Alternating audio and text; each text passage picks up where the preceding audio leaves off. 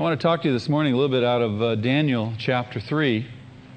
And this is the account of Shadrach, Meshach, and Abednego. We could hardly let this pass by. As we talk, I want you to keep in the back of your mind that we're going to be having communion this morning together.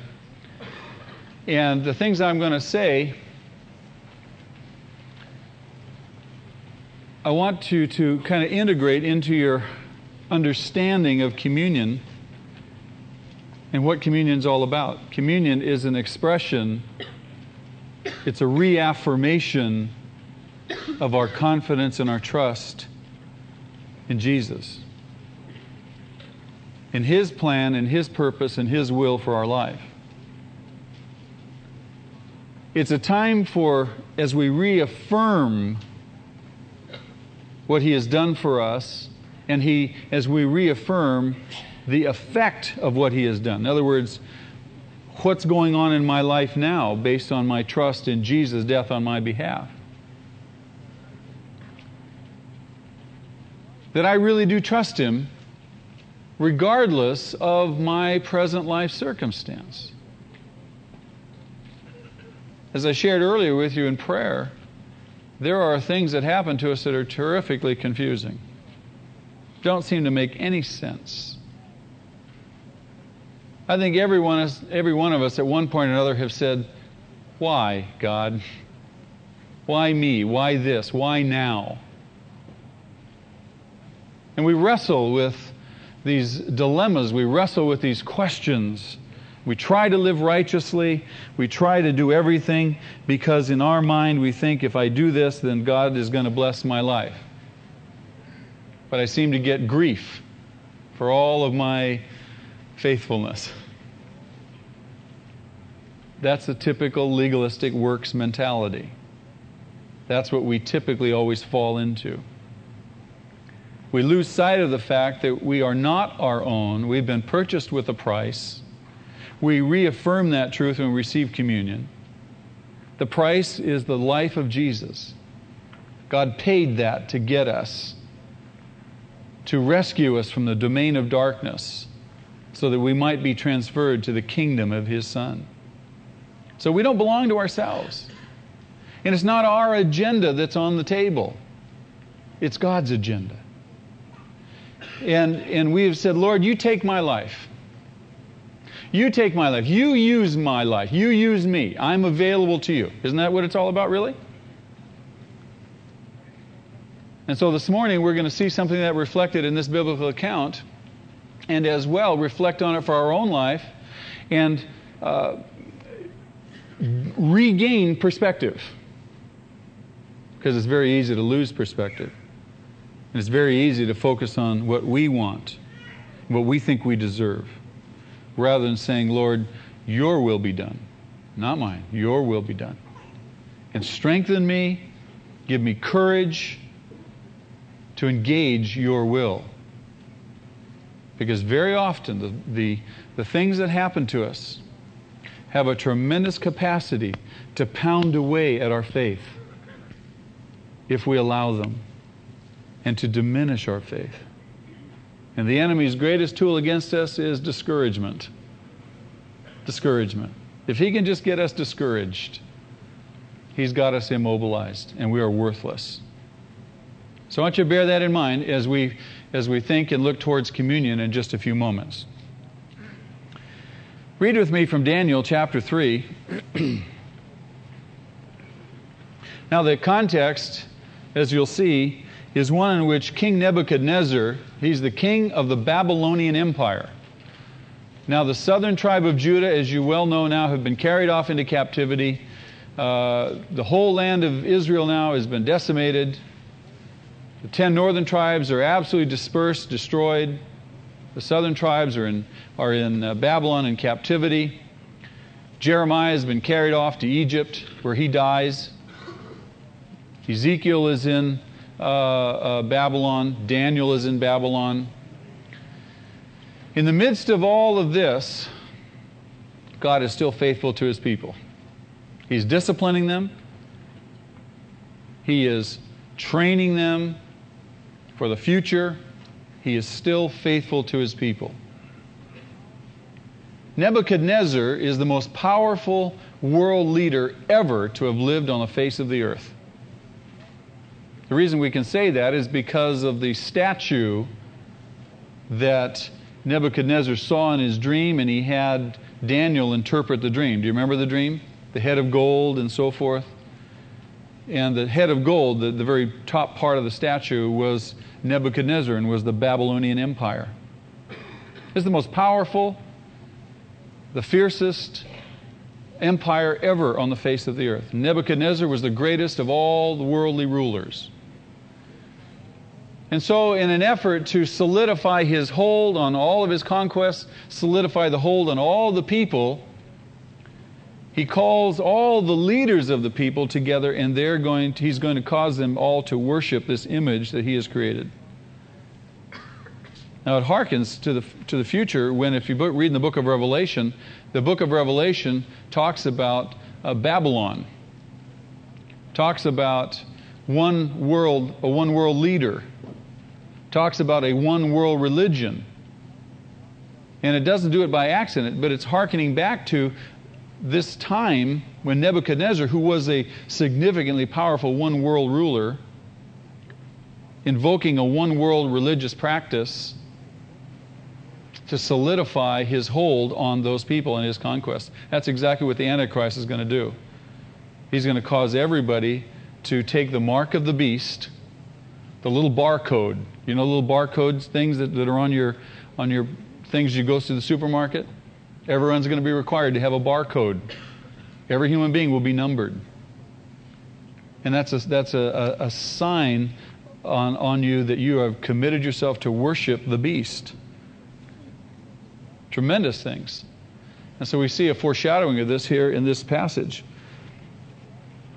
King Nebuchadnezzar made an image of gold 90 feet high, 9 feet wide, set it up on the plain of Dura in the province of Babylon. He then summoned the satraps, prefects, governors, advisors, treasurers, judges, magistrates, and all the other provincial officials to come to the dedication of the image he had set up. And so all these people assembled for the dedication of the image that King Nebuchadnezzar had set up. And they stood before it. So he's going to have this huge dedication ceremony. They're coming. They don't realize that they're going to be caused to worship it. It kind of sneaks up on you. And then as they're all standing in front of this huge image, the herald loudly proclaimed, "This is what you are commanded to do, O peoples, nations, and men of every language," because there were representatives of every language group and people on the earth at that particular point in time in the Babylonian Empire. "As soon as you hear the sound of the horn, the flute, the zither, the lyre, the harp, the pipes, and all kinds of music, you must fall down and worship the image of gold that King Nebuchadnezzar has set up." In other words, as soon as you hear the sound of the music, that's your cue. Everybody bow down and worship this thing. You're commanded to do so. He says, whoever does not fall down and worship will immediately be thrown into a blazing furnace. Well, that's interesting. Would you bow down? Would you be tempted to? Do you think there's much peer pressure here? Therefore, as soon as they heard the sound of the music, all the peoples, nations, men of every language fell down and worshiped the image of gold that King Nebuchadnezzar had set up. Imagine yourself in this huge crowd of people, and all of a sudden you hear the command. This is what we're all to do. Oh, the music starts, and all of a sudden you see bodies falling down. What would you do? Would you stand there? Would you fall down? What do you do today in the presence of peer pressure? Do you go along with it, or do you resist it? Most of us go along with it. Most of us keep our mouth shut. Most of us don't go against the flow. We have this T-shirt in the bookstore. In fact, my wife has one. I was looking at it this morning in our closet, and the picture is all these fish going one direction, this one fish going the opposite way. It says, go against the flow. The church is not just to be a subculture. The church is to be a counterculture. We're to go the opposite way of the world. We've been talking about this for the past several weeks, haven't we? But far too many people in the church already are going with peer pressure. are not willing to stand, not willing to say, no, wait a minute, this is wrong. No, I can't do that. I won't do that. So if you can understand the effect of peer pressure on your life now, imagine when your life is at stake, not just a mere worrying about somebody laughing at you, somebody making some jeering jokes at you. Imagine when your life is on the line. But see, a slight problem develops when all the people bow down, because there's three guys who do not bow down. Three young guys who are disciples of Daniel. Now, Daniel's not around. There's no mention of his presence anywhere. He's maybe off. Remember, he's a very, very high official now in Babylon. Nebuchadnezzar has given him a place of significance. He's probably off on some kind of official business, so he's nowhere to be found. No mention of him. And I think that's wonderful. Because here's three guys who are his disciples who are given an opportunity now to demonstrate what? Their faith. Their trust in God. They're given an opportunity to take a stand. And their leader isn't around. What do we do now, guys? Well, we do what Daniel taught us to do. Honor God. Obey His commands. That really is encouraging to me because of Daniel's lack of presence. So they aren't going to bow down. We're told that this time some astrologers came forward and denounced the Jews. They said to King Nebuchadnezzar, "O king, live forever. You have issued a decree, O king, that everyone who hears the sound of the music must fall down and worship the image of gold, and that whoever does not fall down and worship will be thrown into a blazing furnace." So they're reminding the king of his command. Now there are some Jews whom you have set over the affairs of the province of Babylon, Shadrach, Meshach, and Abednego, who pay no attention to you, O king. They neither serve your gods nor worship the image of gold you have set up. Now what's going on here? Are these people just jealous? Are they saying, oh, look at those guys, they're not doing what you said? Is it just a matter of these astrologers being jealous? Is it a matter of them really being concerned? Where's the issue here? Where's the real battle going on? Is it just one people against another people? Is it one segment against another segment? No. There is a spiritual warfare going on. The battle is going on in the heavenlies. It's the false gods and the demonic powers behind those false gods against the one true God being played out on the human scene. The battle is not just in this context, this earthly context. I talked with a couple not too long ago who came to me after a service, and they just couldn't seem to get it together. They were constantly fighting, constantly arguing, constantly in an accusing mode. Do you know what that means? Well, you. If you would just do this, and if you would just do that, if you'd stop doing this and stop doing that, then I would be better. Can anybody relate to that? A couple of you? Okay. Guy raised his hand and his wife pulled his hand right down. That was good. I saw that.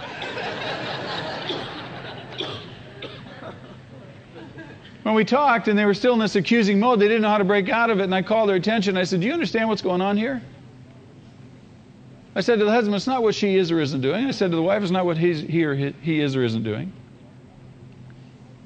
It's that the enemy is inciting those things in your life, those deficits in your life, and he's making them larger and larger and larger. And he's causing you to look to the other person with an expectation that the other person should fill this huge gap in your life when they don't have the capacity to fill this huge gap in your life. I said, what are we supposed to do? I said, what would happen if you started praying together? What would happen if you started saying, Lord, our lives belong to you.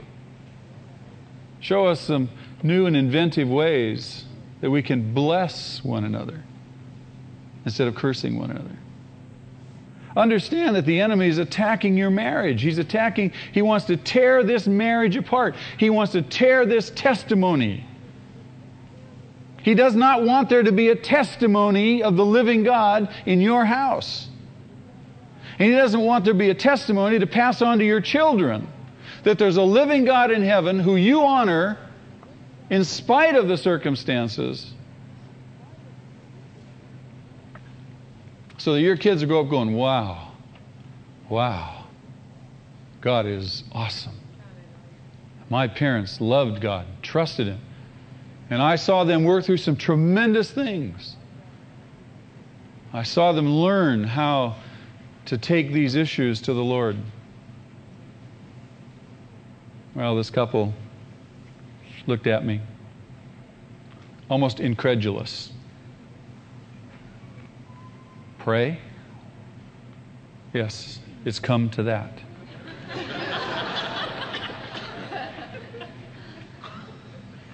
Pray. Pray. I talked to a man last night after the service who came and confessed to me that he's been not getting along with his wife, fighting with his wife, arguing with his wife. I said, when was the last time you prayed for her? When was the last time you took her in your arms and just prayed for her? When was the last time you blessed her? When was the last time you just held her and prayed for her? He hadn't in quite a while. I said, what do you suppose would happen? What do you suppose would happen if you just took your wife in your arms and began to pray for her on a daily basis? Do you think it would have any effect at all?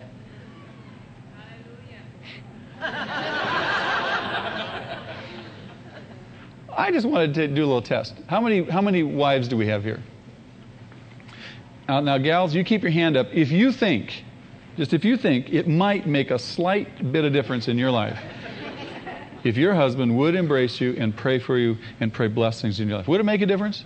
Now, if you're really convinced of that, wave your hand.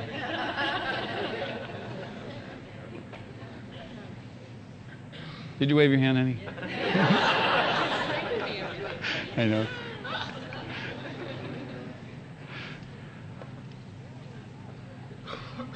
The battle is not just at this level. You got to understand there's another battle going on. And these astrologers are incited to accuse the brethren. So they go to Nebuchadnezzar. We're told that Nebuchadnezzar is furious with rage. He summons Shadrach, Meshach, and Abednego. So they're brought before the king, and Nebuchadnezzar says to them, is it true? Is it true, Shadrach, Meshach, and Abednego, that you do not serve my gods or worship the image of gold I've set up? Is this really true, this report I've heard? Now he's going to give them a second chance. He says to them, now look, when you guys hear the music, if you're ready to fall down, worship the image I've made, excellent. But if you do not worship it, you'll be thrown immediately into a blazing furnace. Would that intimidate you? Would that make you think? Now you got to know the furnace is on fire right there next to him. It's blazing away. Nebuchadnezzar says, see that furnace? If you don't bow down, I'm going to throw you in it. I mean, try to put yourself in that scene right there. You're going, that is hot. I mean, after all, what's a little bowing down? What's a little compromise? Doesn't really hurt after all. God really knows that I don't want to die. And is it really going to be, what purpose is it going to serve for me to waste my life that way? You ever rationalize? It's easy to rationalize, isn't it? And then he says this, Nebuchadnezzar says this. Look at this next sentence. Then what God will be able to rescue you from my hand? Now, I want to submit to you that that's coming right out of the pit of hell. That sentence comes right out of the pit of hell. Right through Nebuchadnezzar's mouth, the devil himself is speaking. As he speaks to every one of us, when we're in a threatening situation, when we're at one of those forks in the road, where God presents us with a choice. And sometimes the choice is so difficult. Do I continue to honor Him, or am I going to go do what I think? Am I going to lean on my own understanding, or am I going to acknowledge Him? And the devil's right there blowing in your ears, say, come on, God's not going to rescue you. You're going to go down. Oh, it's going to fail. It's threatening. And you're scared to death, and He's increasing your fright, right? You ever had that happen? Oh, gosh. Oh, I know what the Bible says. I know what God says, but I feel so insecure. See, God tries to train us to walk by faith. He gets us out there where we really don't have but those two choices. And how many times we revert to doing that which is expedient, that which we can accomplish, rather than going God's way, obeying God. And all the while, the devil's blowing our ear. Oh, no. You do that, you're going to fail. It's going to, you know, you're going to look like a fool. Don't do it, right?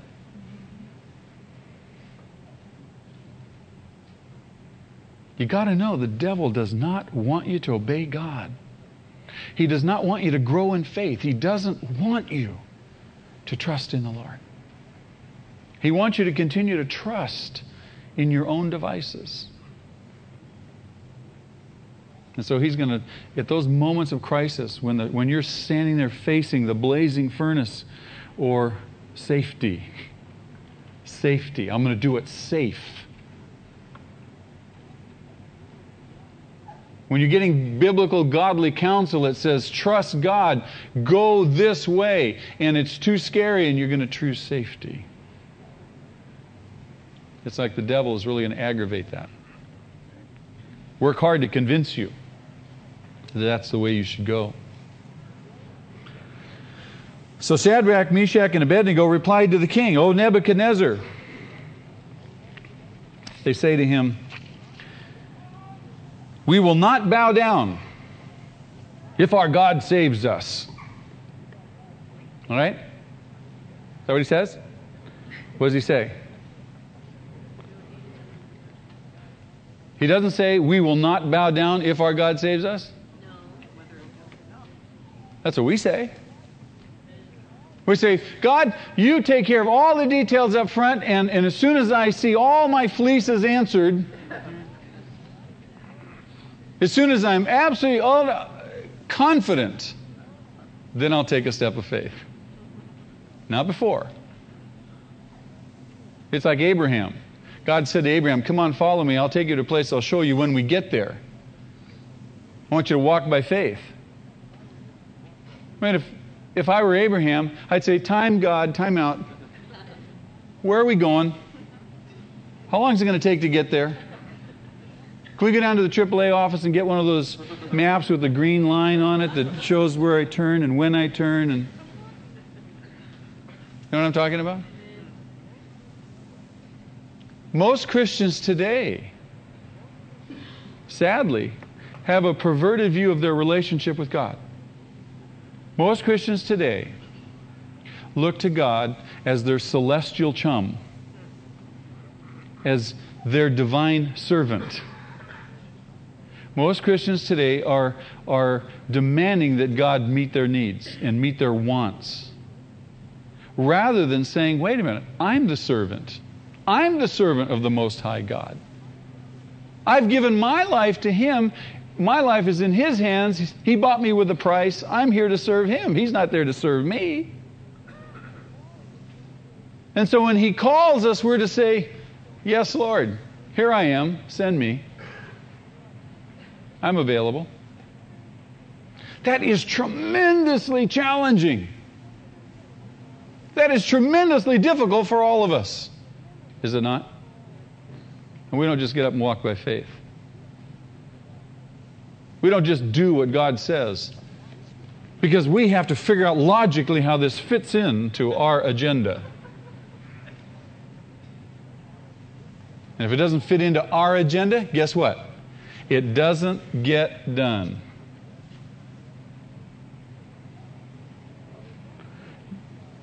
No, they don't say, God, if our God rescues us. we won't bow down. Nor do they say this: even if He doesn't rescue us, well, then we'll go find another God. I mean, if I don't get my needs met here, I'll go over here. If my agenda doesn't get met here, I'll go over here. There are lots and lots of people who've been sucked away from the church by the cults because in the church they've either been taught wrong or they've had a faulty foundation in terms of their understanding of what God's agenda is and what the Bible is all about, what the Christian life is really all about. The Christian life is not a victorious life. The Christian life is a hopeful life. It's a hopeful life. And not hope in the sense of, well, I hope this happens and I hope that happens. Hopeful in the sense that we are confident in God regardless of the circumstance. You are my hope. I have this hope in me as an anchor of my soul. It's a hopeful life. I'm hopeful. I'm confident in God. I don't know what's going to happen tomorrow. I don't know what's going to happen today in terms of the details. God does. And my hope and my confidence is in Him. And as I keep reaffirming that reality to myself, as I keep rehearsing that, then I begin to understand it more and more and more and able to live it out. No, they say this. Shadrach, Meshach, and Abednego replied to the king, "O Nebuchadnezzar, we do not need to defend ourselves." We don't mean to be disrespectful, but we don't need to defend ourselves in this matter to you. When we would tend to be all kinds of defensive, right? Well, but let me explain. You see, you don't understand, and we do this little dance. And all the while, the other person is going, oh, more excuses, more excuses. And Christianity becomes a mockery when we offer excuses, when we defend ourselves. We don't need to defend ourselves. God's our defender. We need to take a stand for the faith. We need to defend the faith. And that's exactly what they do. They defend the faith. We do not defend ourselves before you in this matter. If we are thrown into a blazing furnace, the God who we serve is able to save us from it. And He will rescue us from your hand, O King. O great King Nebuchadnezzar, we worship the one true God, the living God, the God who is Lord over all the heavens and the earth, and oh yes, in Babylon, in your life, which you'll find out in the next chapter.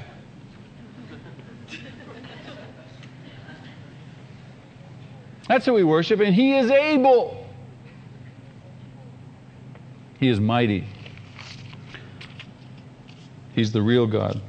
He's not like your false gods that have to be carried around by men. He's able to rescue us. Isn't that glorious? Now the next phrase is just tremendous. This is real. This is solid faith.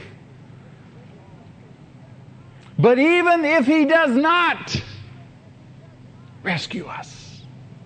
Oh gosh, I was afraid of that.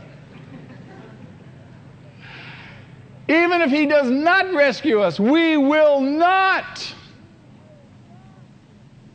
O King, bow down and worship your idol. We won't do it. Even if He doesn't rescue us. Even if I die. Wow. That's faith. That's being a hero of faith. It's easy to be a hero of faith when things are going well. It's easy to praise God and say, oh, hallelujah, when things are going well, isn't it? But how about things when things ain't going well? And you're praying your brains out. And you've even fasted. And you've even put away some pet sin. And things still don't change. In fact, they get worse. You go, what's the use? You ever thought that? What's the use? And the temptation to give up, the temptation to quit is really strong. God is not there, the enemy is saying. And you say, you're right. I may as well give up. You see, that is only a testimony of where you are in your faith. And God has got to bring you to that realization. And you may not get rescued the way you want to get rescued. Are you going to still remain strong?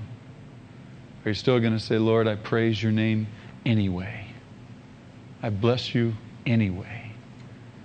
It doesn't matter anymore. I know that you are faithful.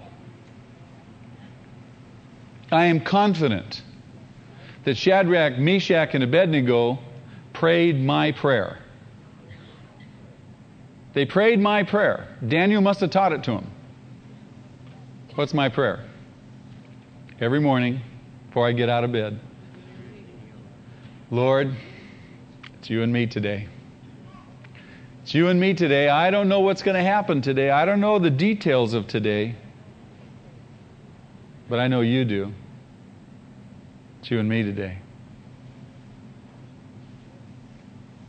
Prepare me and equip me that I can engage whatever it is that you allow into my life today.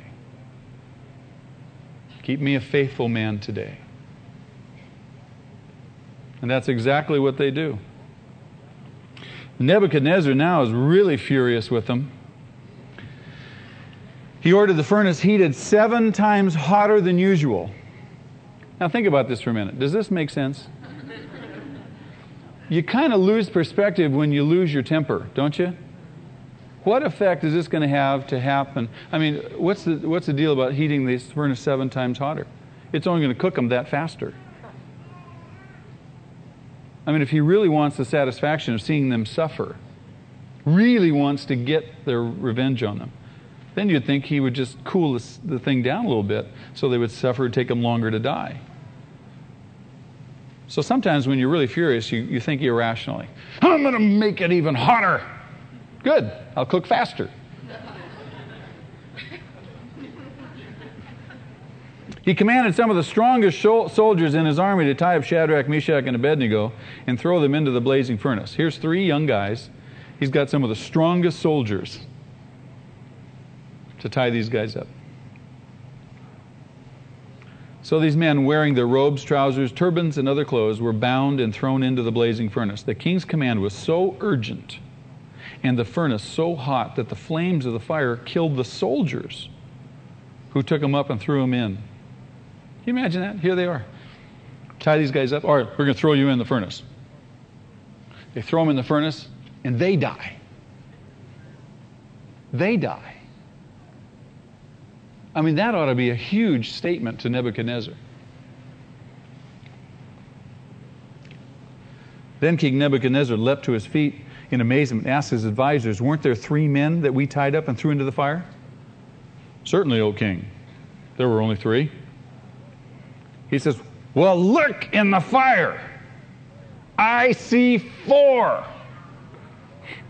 They're walking around in there. And not only are they walking around, they're not tied up anymore. And they're unharmed. They're not burning up. And the 4th one looks like a son of the gods. Who's that 4th one, do you suppose? Well, I'd like to think it's Jesus. No one knows for sure. Nebuchadnezzar later on says there was an angel in there with him. There's no clear statement of who it was. Of all the writers that I read trying to figure out and find out who this was in there, no one seems to have any conclusive proof. I would like to think that it's Jesus. Jesus did say, I'll never leave you nor forsake you. In the midst of the fire, we're not alone.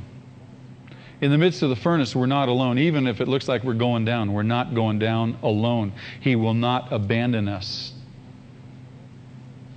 I love the story of Stephen in chapter 7 of Acts, when Stephen is being stoned and he's giving his testimony He's talking about the Lord, and all of a sudden he's on his knees, they're stoning him, and he looks up, the heavens part, and who does he see? Jesus.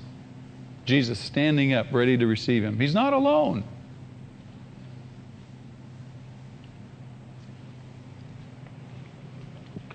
So Nebuchadnezzar is utterly amazed. He approaches the opening of the blazing furnace and shouts, Shadrach, Meshach, and Abednego, servants of who? What did he say up in that previous sentence? What God will be able to rescue you from my hand? What a testimony. Servants of the Most High God, come out here. Walking around waiting for permission for the king to call him out. When's he going to do it? When's he going to call us? So they came out of the fire, and the satraps, prefects, governors, royal advisors crowded around them. They saw that the fire had not harmed their bodies, nor was a hair of their head singed. Their robes were not scorched, nor, he said, there was no smell of fire on them. Do you believe that? Do you really believe that? I don't know. It's pretty tough. Pretty tough to believe. You sit down with the average person in the street and you read that to them, what are they going to say? They say, oh, that's just a story. That didn't really happen. Everybody knows that if you're in a furnace, you're going to die, let alone come out and not even have the smell of smoke on you. It's a powerful testimony. God rescues them powerfully. Does he always rescue that powerfully? No, he doesn't. Let me read to you from the book of Hebrews. The book of Hebrews in chapter 11 is the great hall of fame of the heroes of faith. And we read about Abel, we read about Noah, we read about Abraham, we read about Moses, we read about all these great heroes of faith. We're told about the Israelites who, by faith, walked through the Red Sea, yet the Egyptians who were drowned by it.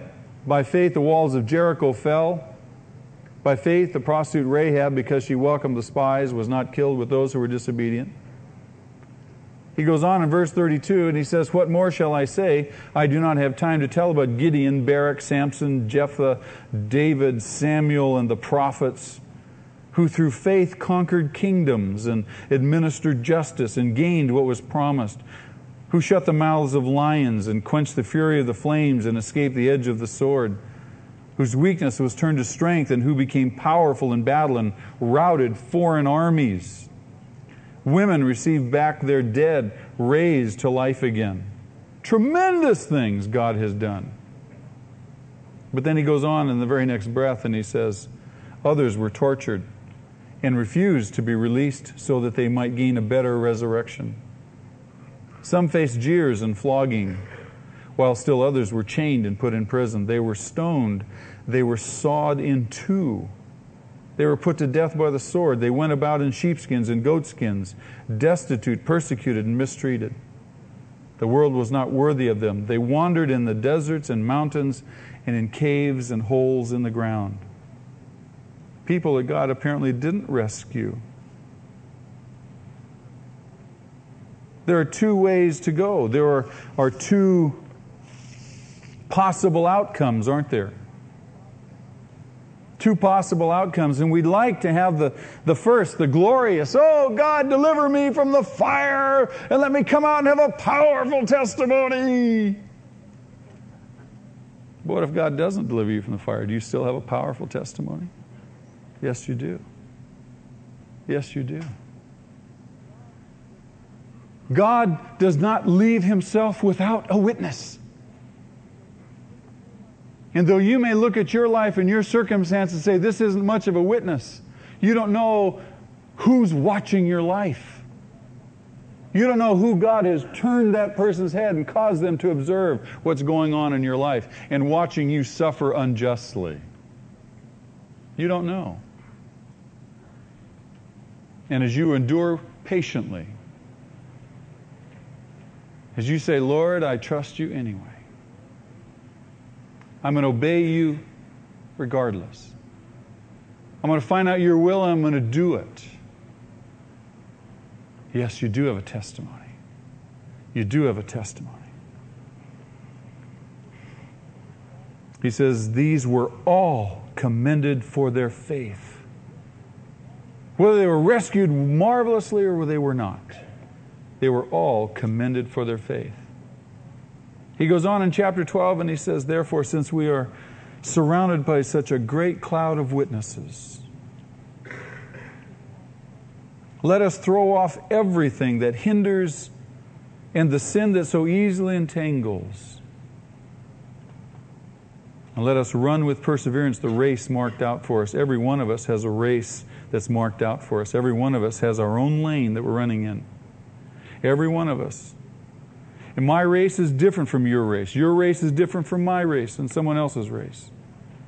And yet we're so prone to looking around at everybody else's race and say, I want to run in that race. I want to run in that person's lane. I don't like my lane.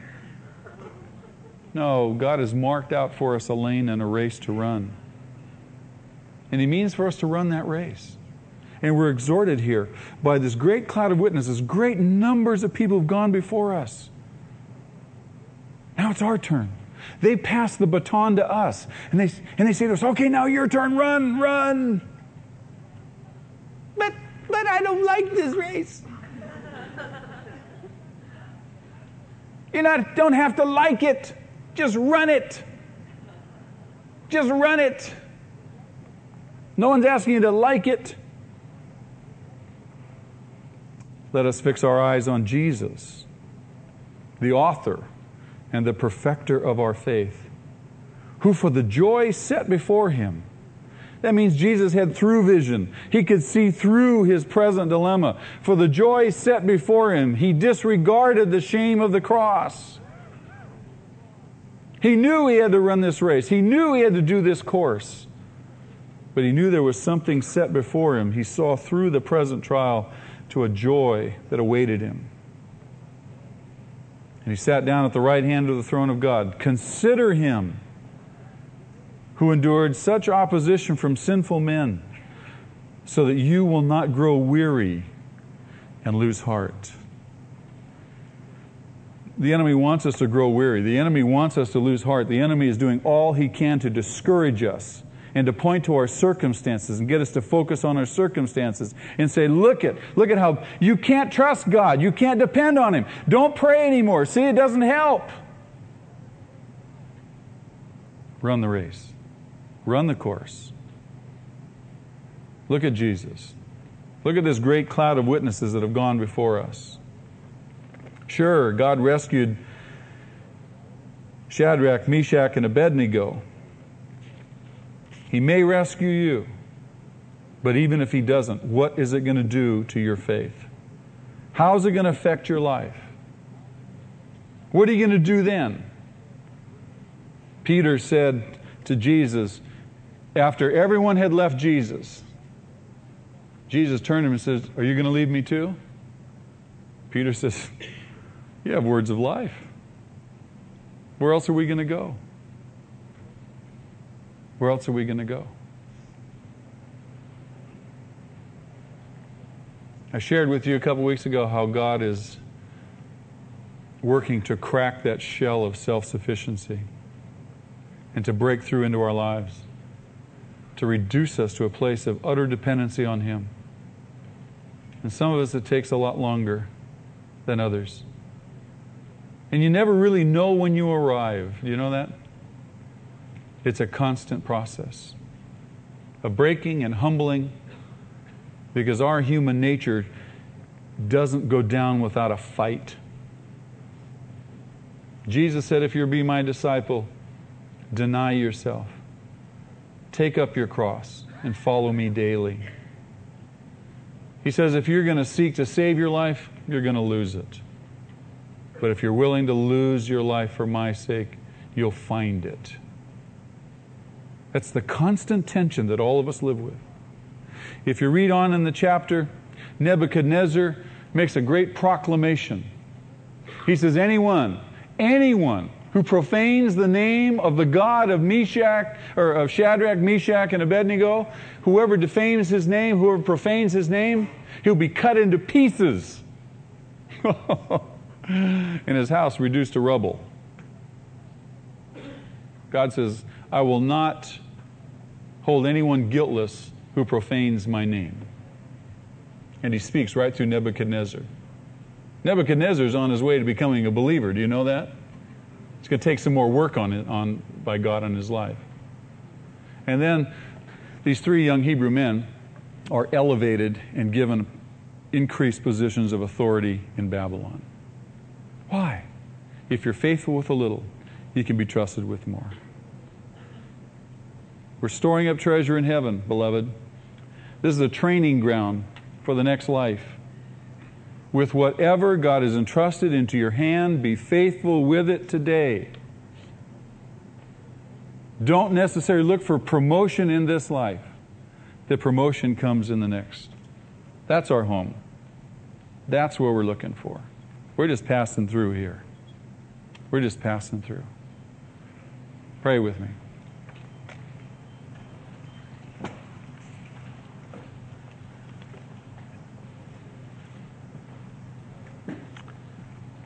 Father, I pray that for each one of us,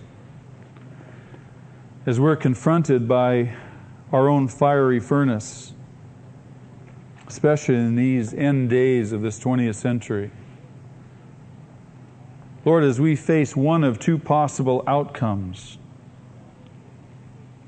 I pray, Lord, that we could learn to say,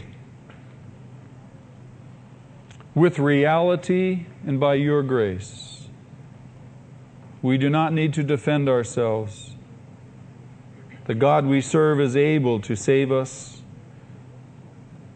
He's able to rescue us from the hand of the evil. But even if He does not, we want you to know we will not serve your gods or worship the image of gold you have set up. Lord, I pray that this would be a powerful reality in all of our lives, that we would be people truly who are for your kingdom, committed to your kingdom. Lord, each one of us are struggling. Each one of us are in that process. We're all at different points on that continuum line. But Lord, we are confident of this thing, that the good work that you have begun, you will bring to completion. And you desire us to cooperate with you. You desire us to submit to you, trust in you, no matter what. Lord, that our life could be a testimony and a witness for those who are observing. And Father, we confess to you, we don't know who's observing. But you've got us planted so that we might bear fruit, that other people could see and glorify you. We give you thanks this morning. Lord, strengthen us as we come to your table now. Encourage our hearts. Give us insight and understanding, spiritual understanding. Father, once again, perspective for our lives, that Jesus indeed would be the center of our life. Thank you, Lord. Amen? Amen. Ushers, would you... This little piece of cracker and this cup of juice, this is what it's all about. These are the reminders. And this time together is a reminder. It's why we gather together. It's why we read this book. It's why we believe what we believe. It's why we walk by faith. We have an assurance and a confidence that Jesus really lived and that He really did die, as the Bible says, and He died for us. That God has mercy on us and He saw us in our painful, sinful, hurtful dilemmas. He saw us lost, swamped by sin. Slaves to it, slaves to the devil, overwhelmed, no hope, no way out, perishing. living in darkness. The Bible says, while we were still God's enemies, while we were still sinners, Christ died for us. This is what it's all about. And Jesus, the night before he died, he said, I want you to have a meal with me. I want you to break bread with me. And I'm going to give new significance to this bread and to this wine that we're going to drink. And I want you to tell others about me and pass on the significance of this meal. He said, I want you to remember me. And so when we receive communion, once again, it's a time of recentering our focus and our understanding, our perspective on Jesus. Who is He? Who is He to me? Is He my Savior? Is He my Lord? Is He the one that gave His very last drop of blood for me?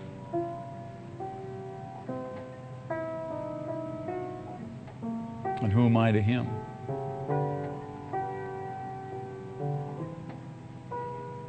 Do I trust Him? Does He really have my best interest at heart? Do I trust that? Is He really working in me? I would respond with a resounding yes. Yes. We have that hope and that confidence. We can rest in Him.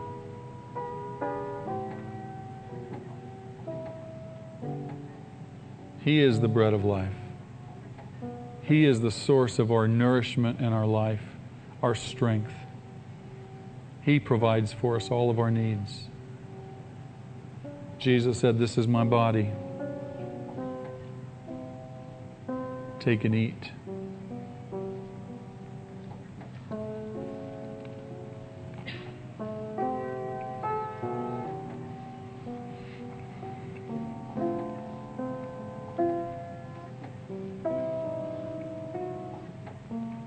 Thank you, Jesus, that we don't have to be worthy to come to you.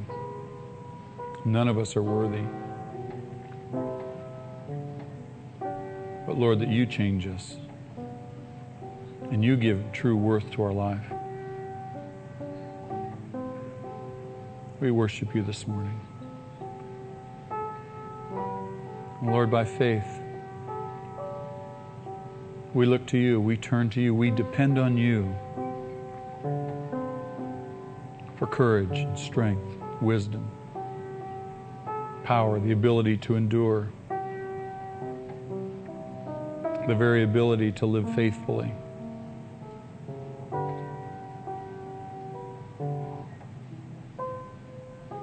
He took the cup and likewise He blessed it, passed it amongst His disciples, and He said, "This cup now is the new covenant in my blood." This is a statement that your sins have been washed, your sins will have been forgiven. You have a no condemnation status with God. No matter how many times you fail, you have a no condemnation status. And God will just keep bringing you back to the same lesson. Very gracious, very patient. Not like us, short-tempered, impatient with one another. God keeps bringing us back. He says, "I've forgiven you. Now let's go back at it again. Let's go back at it again." We're going to get it down. We're going to learn. We're going to continue on in the process. Be confident of that. God is faithful. He says, "Do this in remembrance of me." I would like to propose a toast to Jesus, our faithful Savior, our faithful Lord, who never leave us and never forsake us, even in the midst of the most terrible fire, 7 times hotter than we could imagine. Seems like we're going down for the last time. We're not alone. Jesus, thank you. We toast you. We bless your name. Amen.